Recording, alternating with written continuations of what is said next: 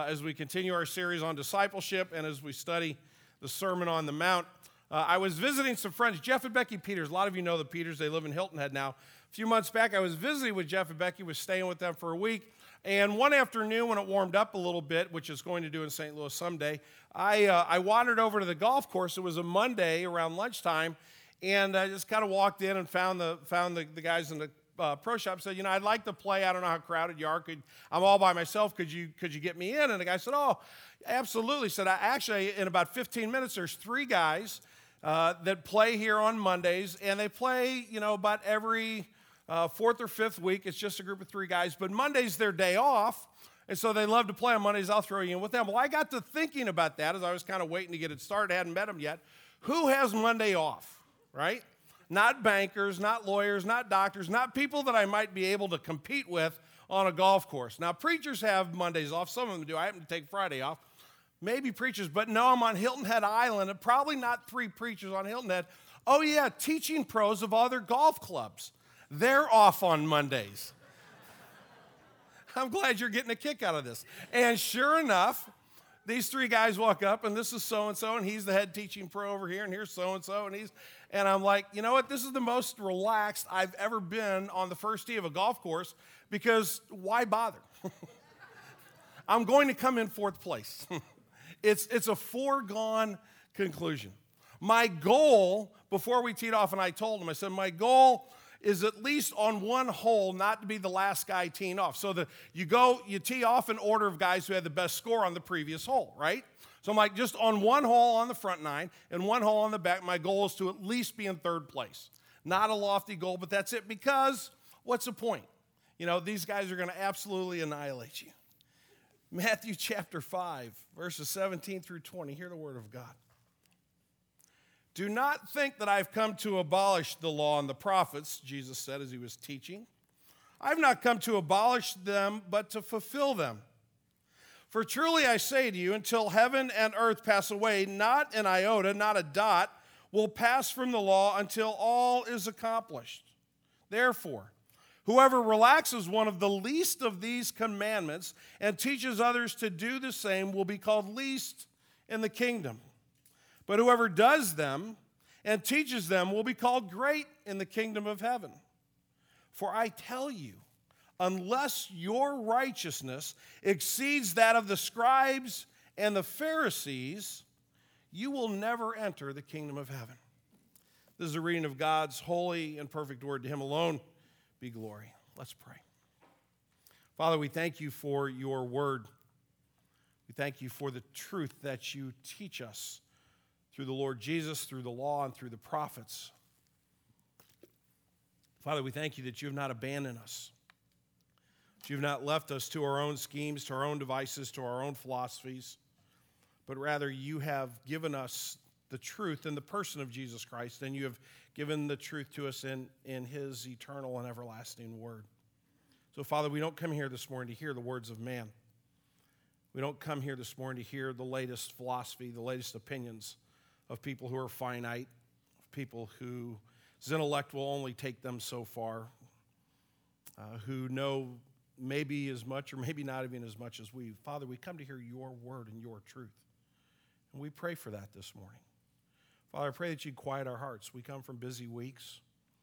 We look forward to next week, and we were already thinking, maybe some of us this morning as we were singing, we're thinking about our to-do list. But Father, we want to worship you with our minds. We want to worship you with our intellect, with our reason, and so we pray for that this morning. We pray that you would get me out of the way and let your word and your spirit speak into our hearts. Lord, please forgive me for my sins. Please don't let me be the obstacle of someone knowing and hearing the gospel. We pray in Jesus' name. Amen.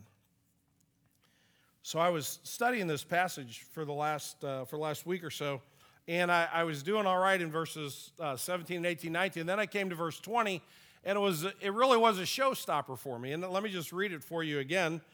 Jesus is speaking. He says, for I tell you, in some of your verses, if you have the old translation, it might say, verily, verily, I say to you, or truly, I say to you, unless your righteousness exceeds that of the scribes and the Pharisees, you will never enter the kingdom of heaven. And I just basically said to myself, what's the point? I had the same feeling I had standing on the tee at that golf course, although it wasn't quite as humorous because these are matters of eternal life and death. And yet I looked at this and I thought, well, the scribes and the Pharisees, those were the guys in the New Testament in Jesus' day and age. Those were the pros. Those were the guys when it came to keeping the rules, to knowing the law, to understanding the law, and committing themselves to living out, following the law. They were the best at it. They were the pros. Their lives were consumed with the law and the prophets. In fact, they had gone so far to identify within the pages of the Old Testament 248 commandments in the law. In other words, the things that you should do. There were 248 things that they identified very specifically that you should do. On top of that, they went back and they studied all the things that you ought not do. They looked at all the prohibitions, and they came up with 365 of those. So that's an easy number to remember. One thing not to do every day of the year. And you put all that together, and you have 600-something do's and don'ts that these guys literally had memorized. You know, you can sit down, and I won't put you on the spot. I was actually thinking about doing this. Take out a pencil and write down the 10 Commandments. And there's probably a decent number of us that could do that. And probably if we got 4 or 5 of us together, we could come up with them. We did it in our Bible study on Wednesday morning. We forgot 2 of them. And I do this for a living, okay? You know? Should give you great confidence to vote yes for my salary in a little while. These guys knew all of them. And Jesus says, if your righteousness doesn't surpass these guys, you're never going to enter the kingdom of heaven. And so why bother? What's the point? If I'm measured up against these guys, it was like standing on the tee of that golf course. I know who's coming in 4th place. However, in order to really look at this carefully, to really answer the question, should I try or not, we need to look at the lives of the scribes and the Pharisees with a little bit closer examination. Have they really significantly achieved a righteousness where God is looking at them and saying, you know what, you guys have made it. You have done all the things you should do the right way. We're actually going to welcome you into the kingdom of God by the action and the attitudes of your life. What we're going to see on closer examination, I'm going to read a couple of verses for you out of Matthew 23 in just a minute, is that their goal was actually to appear righteous in front of other people. In other words, they were very concerned about their public persona of piety. When you were watching, when you were looking, when you were paying attention to them, they wanted to make sure that they came across as filled with righteousness, as following all the do's and all the don'ts. But as we're going to see in just a second as we look at these verses, it all was smoke and mirrors. It all was an act. So we're on the theme of golf this morning, probably because I'm just trying to will spring into here in some warmer temperatures. But there's a golf movie out called Tin Cup, which I wouldn't recommend. But there's a scene in the movie Tin Cup where the main character, Roy McAvoy, who is a phenomenal natural golfer, but he just is the rest of his life's a mess. And so he's a teaching pro at a driving range in the back country of Texas. His life has come to that. But he's met this woman, and he's trying to convince her that her current boyfriend, who's a PGA professional, is not a guy she wants to hang around, that he really should come and start dating him and start hanging out with him. And he says to her at one point, your boyfriend hates kids and dogs and old people.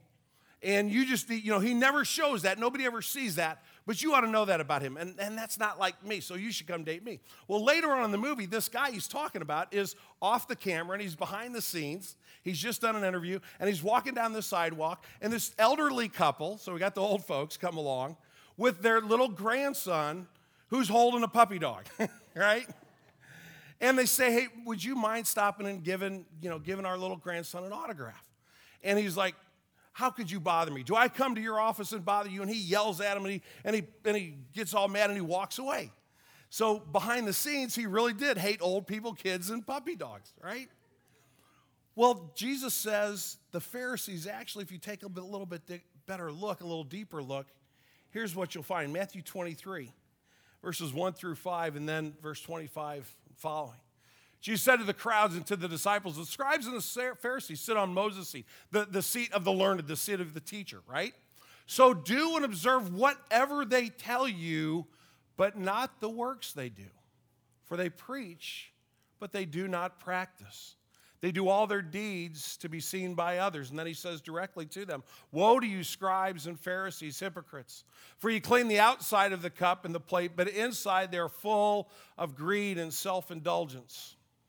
Woe to you, scribes and Pharisees, hypocrites! For you are like whitewashed tombs, which outwardly appear beautiful, but within are full of dead people's bones and all uncleanness. So you also outwardly appear righteous to others, but within you are filled with hypocrisy and lawlessness. You see, upon closer examination, the answer to the question is to not be like the Pharisees, to not strive for their righteousness, but a righteousness that exceeds the scribes and the Pharisees. In other words, something that isn't just an outward practice.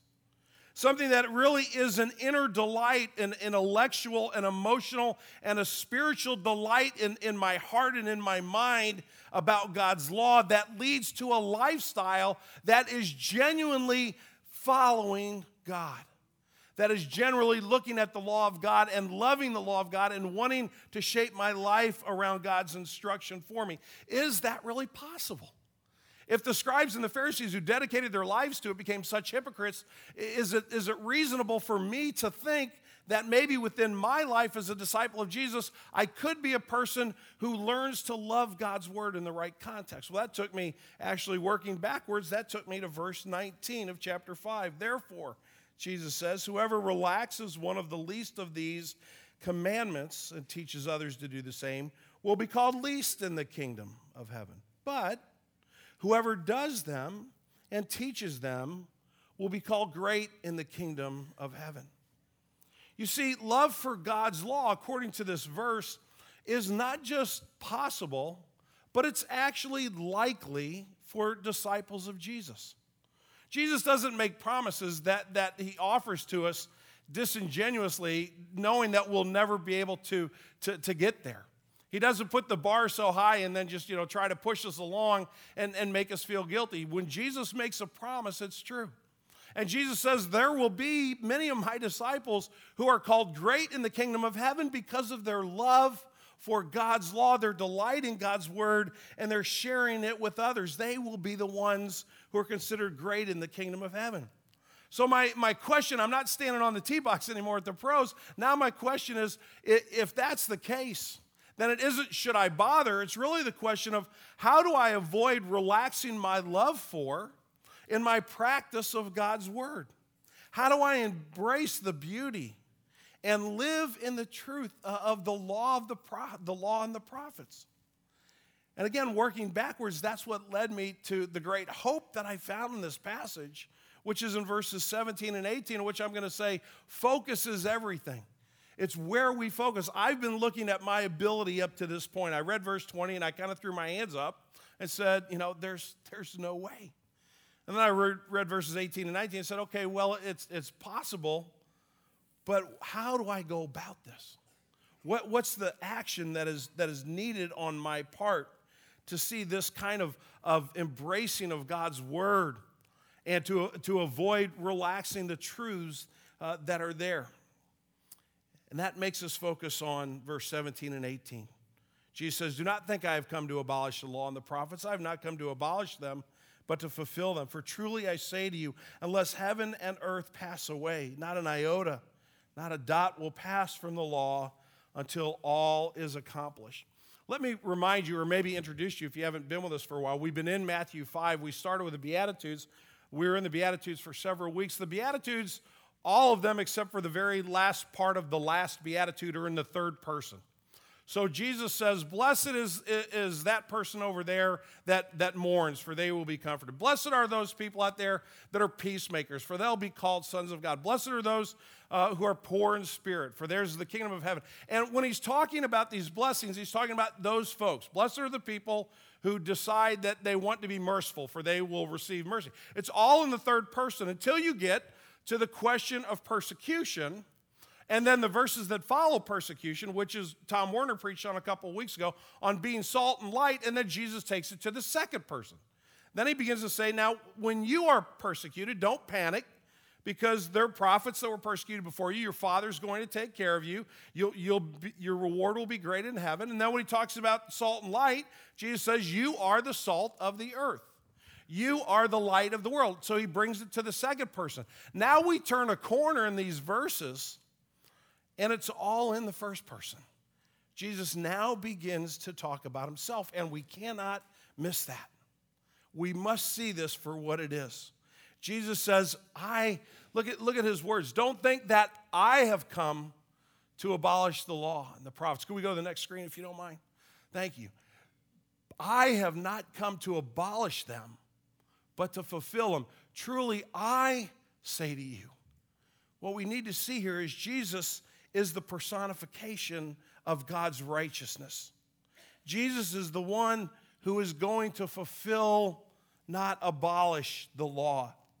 Jesus is the one who is going to accomplish every last, even what might seem to you and me to be insignificant detail. Jesus is going to do all of that to perfection. I was talking to a friend of mine this week, and I said, if we just took the Ten Commandments, and if we looked at the Ten Commandments, what's the one in there that maybe could cause, the least amount of pain to other people? If you're going to mess up, what would be the one maybe where you can mess up and not hurt somebody? Certainly it wouldn't be adultery. Certainly it wouldn't be, bearing false witness. Certainly it wouldn't be murdering or stealing. And so we're thinking about that, and he finally says, God, I just don't know which one it would be. I thought, well, maybe to be taking the Lord's name in vain. Maybe that's what it would be. And we kind of got a little chuckle out of that at the moment. But Jesus fulfills everything to the nth degree. So I mentioned earlier that there were 248 do's. And how many don'ts? 365. That's an easy number to remember. 365 things you're not supposed to do. But if you go to this technical detail of iotas and dots, the smallest punctuation mark in the Hebrew language, and the reason I wear glasses today is because the smallest punctuation point is called a yod. And it's like an apostrophe, but it's like 5 times as small as an apostrophe. If you're reading a Hebrew Bible, you have to look really hard to see the yods in the text. In the Old Testament, there are over 66,000 yods in the text, okay? Which, when you're learning Hebrew, is a whole lot of fun. And Jesus says, not even that little apostrophe. It's not, in the Hebrew, it's not really apostrophe. It's really a mark for a vowel. Not even that, the slightest stroke of the pen am I going to neglect in my life because of my love and my passion for my Father's will and for his glory. And so our focus is not on our effort. Our focus is not on our energy. Our focus is not on our ability to keep the law. The question is, did Jesus do this? Did he keep this for us? Did he come and fulfill the law? Did he come and fulfill the prophets? And this is where I say to my Bible studies every once in a while, if we're in Bible study and we're asking a question, you got a 50-50 chance the answer is going to be Jesus pretty much every time. And in this case, it's 100% this morning. How did Jesus fulfill the law? Well, think about the predictive nature of the law. That the Savior, the Messiah, would be a man. We find that all the way back in Genesis 3.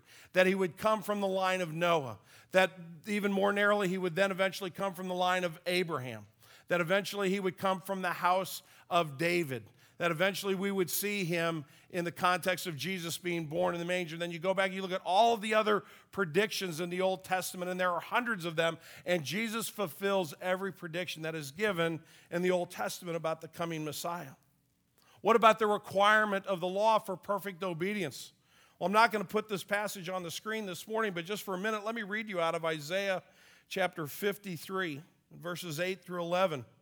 By oppression and judgment, talking about the Messiah, predicting about the Messiah, he was taken away, and as for his generation, who considered that he was cut off from the land of the living, stricken for the transgressions of my people. And they made his grave with the wicked and with the rich man in his death, although he had done no violence, and there was no deceit in his mouth, yet it was the will of the Lord to crush him, to put him to grief. When his soul makes an offering for guilt, he shall see his offspring. He shall prolong his days. The will of the Lord will prosper in his hand. Out of the anguish of his soul he shall see and be satisfied. By his knowledge shall the righteous one, my servant, make many to be accounted as righteous. He shall bear their iniquities. When the Lamb of God is being described in Isaiah chapter 53, and we're going to come back to that in a minute, in the context of the requirement of perfect obedience, that's exactly how Isaiah predicts his life will be. And Jesus kept the law of God perfectly. If he didn't, the cross would have no meaning for you and for me this morning. But Jesus was perfectly obedient to his Father, which meant that the law's demand for justice for lawbreakers, that penalty could be paid in full by him substituting his righteousness for our unrighteousness. I'm going to read you a couple more verses out of Isaiah 53, verses 4 through 6. Surely he has borne our griefs and carried our sorrows. Yet we esteemed him stricken and smitten by God and afflicted. But he was wounded for our transgressions. He was crushed for our iniquities. Put your own name in there. Upon him was the chastisement that brought us peace. With his stripes we're healed. All we like sheep have gone astray. We've turned everyone to his own way, but the Lord has laid on him the iniquity of us all. This is the beauty of the gospel, brothers and sisters. This is the focus of our lives, is what Christ did in keeping and fulfilling and completing God's law. Every prediction finds its fulfillment in Jesus. Complete, perfect obedience to God the Father finds its manifestation in Jesus, and therefore, the demand of the law that a penalty be paid for the sins that have been committed is paid in full by Jesus. That's why I said focus is everything, because you see, grace and law are two sides of the same coin. We cannot separate them. We can't pull them apart. Because God's law, what does God's law do? It reflects God's perfect character. I mean, if you look at just the Ten Commandments, where's there a bad commandment in there? Every once in a while you hear somebody say, well, God gave us all these rules because he wants to rain on our picnic. Really, raining on our picnic means we don't murder each other? Raining on our picnic means we don't commit adultery with one another? Raining on our picnic means that we get to rest one day a week and take our ease from our work? How is that bad? How is that not gracious and kind and loving? So the law reflects God's perfect character and how he uses that to care for his people. So I have these granddaughters now, and the second of the three granddaughters is Avery, and she just turned 2 yesterday, which Cindy reminded me of at about 7 o'clock last night. So I got to call Avery today, but at 2 o'clock, 2 years old, I'm betting she might forget this one. But Avery is a bit of a bully with her older sister, which seems odd because the older one usually is stronger, and this Lael certainly is. Lael's 6, and she could handle herself, but Lael's so gentle, and she's so kind, and she's so compassionate. I'm wondering if she really is related to me, but she, Avery will come and snatch a toy from her, and Lael will just kind of sit there and passively let her do that. And if mom and dad aren't there to correct Avery, we're going to have a problem. But there's a law in that house that says second sister can't pick on older sister. How is that a bad law? How is that hurtful in any way? And that's just a small, silly example of the point that God's law is given because God loves us. And he's compassionate to us. And he wants us to know how to love him in response and how to care for one another. But God also comes to us in grace through the Lord Jesus, because we can't keep the law perfectly. There's no way we're going to not do the 365 and do the 248 completely any more than the Pharisees did in their day and age. And so grace comes through Jesus, the perfect law keeper, who then gives his perfection in exchange for my imperfection, in exchange for your imperfection, in exchange for our rebelliousness, and the righteousness that by far exceeds the righteousness of the scribes and the Pharisees is not ours, it's the Lord Jesus's, but he shares it with us. He gives it to us. It's his free grace. It's his free mercy. And then what he does is he begins to change our hearts so that we can love him and we can see his law, his word, as we should. We have the opportunity, brothers and sisters, as disciples of Jesus, by the power of God's word and by the power of God's Holy Spirit, not to depend upon keeping the law for our salvation. That's not its intended purpose. Its intended purpose is to show us that we need a Savior. Paul says in Galatians, the purpose of the law is literally to drive us, to compel us to the cross for grace. But then when we see Christ as he is, when we see his beauty and his glory, then we can see the law of God. We can see the prophets in their right context. And we say, we want our lives to be shaped in that way. I want the thoughts and the words and the deeds of my life to glorify my Father. And I want to love his law as an object of his grace. So let's go back to the tee in Hilton Head. What if one of my favorite new golfers on the PGA Tour showed up that day? Bubba Watson. Bubba's one of my favorites because how do you have a name like Bubba and be a pro golfer? I just think it's just, and the guy can hit the ball a mile, and he's just, and actually he's a Christian, but I just love him. I've never met him, but he just seems to be a phenomenal guy. What if while I was standing on the tee, these three guys are looking at me, and you know what they're thinking? God, I hope he just can keep up. I hope he doesn't ruin our day. That's what they're thinking, right? And that was probably what they should be thinking. What if Bubba showed up and tapped me on the shoulder and said, don't worry, Tom, I got this one. My score will be your score today. I'd have been like, hey, boys, how much you want to bet per hole? $10, $20, $50 Nassau. What do you want to do? I'm in, right? By the way, have you met my friend Bubba? He's playing for me today, right? But that's what Jesus did. He said, Tom, I got this. I got this because that's where you're headed, but I got it for you. And then what if afterwards Bubba said, you know what, Tom? Not only am I glad that I came here today and just cleaned up the course with those guys, but I'd like for you to hang around with me for a while, and I'd like you to fall in love with golf because you actually get a little bit better at it. You won't ever be like me, but you know what? I can have an influence on you that makes you love this game in a whole different way. That's what Jesus is inviting us to this morning, brothers and sisters. It's not a set of rules, not a set of obligations that we'll never teach, but rather he's saying, if you receive my love, receive the passion of my heart, which is my Father's word, and come on a journey with me. And let's see where that truth leads us. Will you pray with me?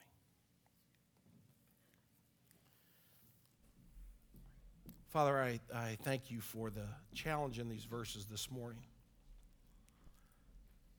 I thank you that if we look at them honestly, and on the surface, they ought to be a bit discouraging to us because those scribes and Pharisees sure did a great job on the outside looking good.